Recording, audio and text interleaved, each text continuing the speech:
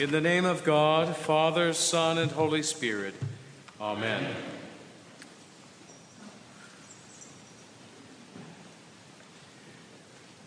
When we come to this time when these piles of parables are all on one Sunday, it's just wild to figure out where do I go. I always chuckle when I hear Jesus asking his disciples, the way Matthew tells the story, he told all these parables in a row. And he says, have you understood all this? And they say, yes. I'm thinking, really? I don't. So you're probably hoping that I will be dealing mostly with those who go out weeping and gnashing their teeth because they're rejected. But I'm not going to do that. I'm going to swoop into this story of the treasure that is discovered and then is buried again, and then the man sells, he takes all that he has and to buy that field that contains the treasure. For as interesting as little details about parables can be, there's usually one big point, and then the point that applies to all of them is the question to the hearer. Are you going to say yes or no to God? Are you going to say yes or no to the kingdom? And in our saying yes, I hope, to this parable, I think that we will have this chance to discover a little bit more about the treasure that is God with us, the treasure that is God connecting God's self to us for our own good, but really for God's sake, because that's the one to whom we belong. We always think we know what's best for us. We always think we know what is a true treasure in our lives, but usually we only have part of the story, part of the truth about what is valuable. In some cases, there are treasures working for us that we don't even acknowledge anymore or never knew that we had at all. It's a shame when you possess something truly valuable, but you don't even know it's there.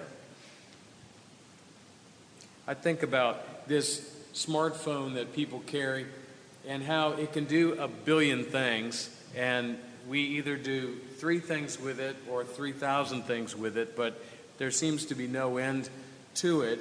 It's way too powerful for my own interest.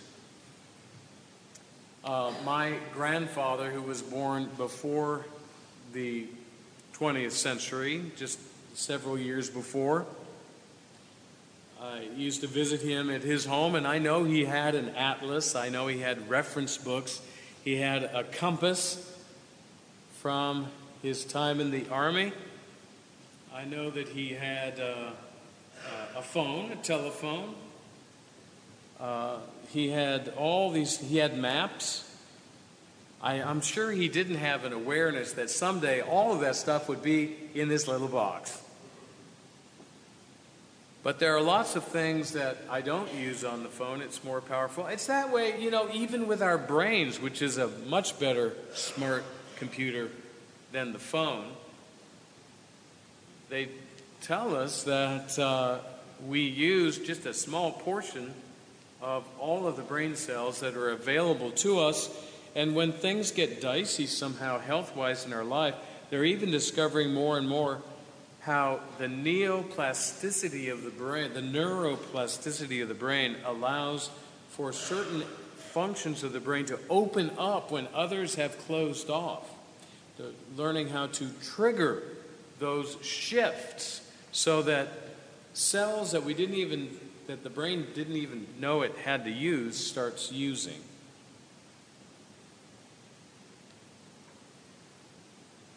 When we were baptized, we were connected. And the promise of the way the church teaches baptism is that the Holy Spirit will be with us always and will never leave us. and will be operating within us in ways that we come to realize, and in many ways that we will never realize. The Holy Spirit operating with us as kind of a receptacle or a tabernacle, a temple of the Holy Spirit. Now, that may be something that we cognitively know from Scripture or from catechism, but it's even more the blessing, more the treasure, when we come to know this more deeply, in a more detailed fashion. The Spirit attracts us to God because God is with us through the Spirit, around us, in us, guiding us. When we make up our minds to pray about something, it's probably the Spirit who has coaxed us into turning to God. And we can pray in ways that are language-based. They have to do with our ideas, our perception of life, and our situation and the universe. And so even the Catechism of the Prayer Book talks about various kinds of prayer that are connected to words and ideas. Prayers of thanksgiving, adoration, worship and praise, intercession for other people, petition for ourselves, oblation, where we offer ourselves to God. These are word concepts. They make sense to us. We understand what those things are. Paul, more the mystic than most people give him credit for, teaches in his essay to the Romans that the Spirit is at prayer within us. Sometimes we don't know how to pray as we ought. And he writes to the Romans, the Roman Christians, the Spirit intercedes in these situations with sighs too deep for words.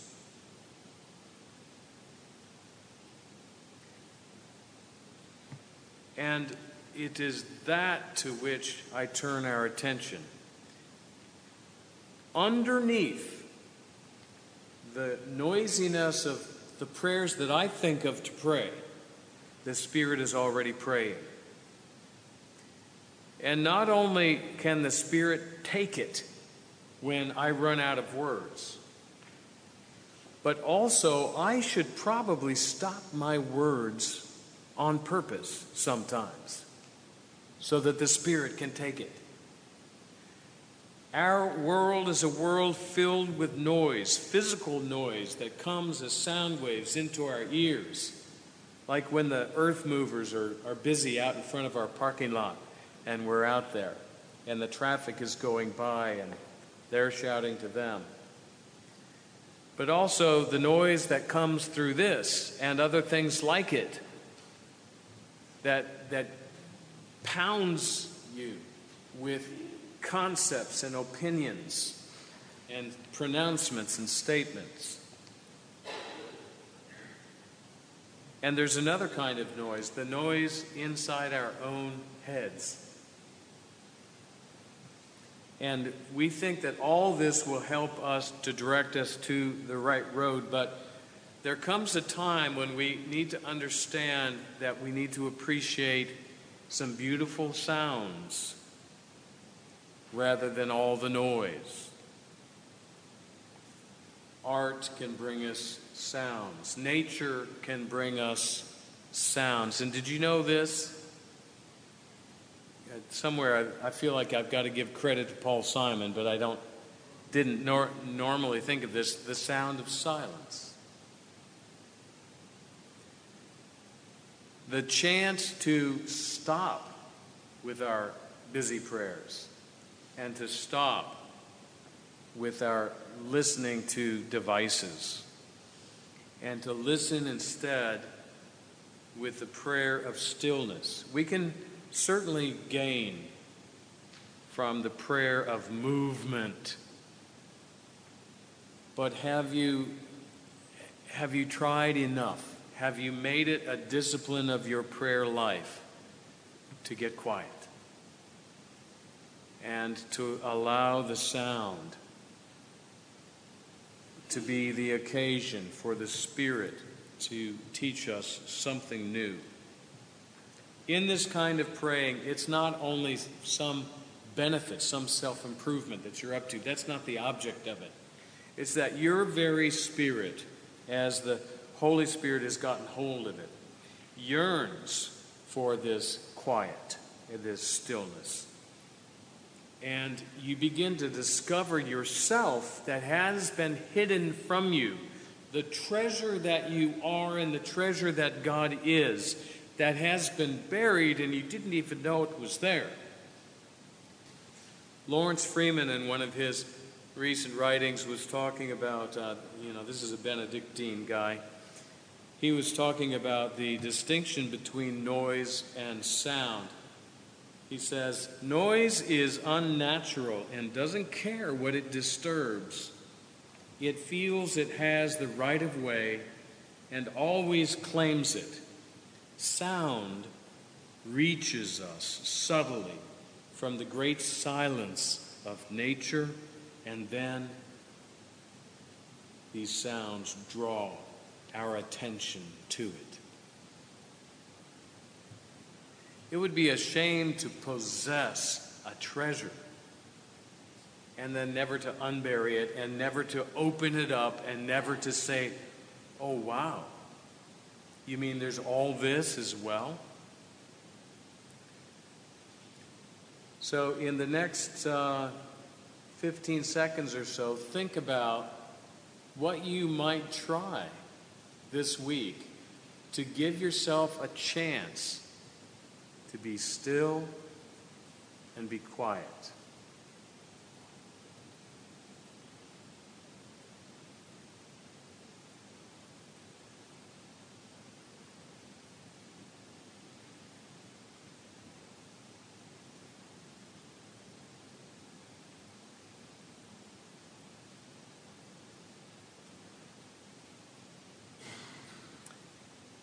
There.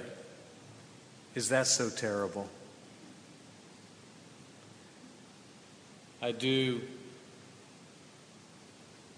know that there's something there for us to discover.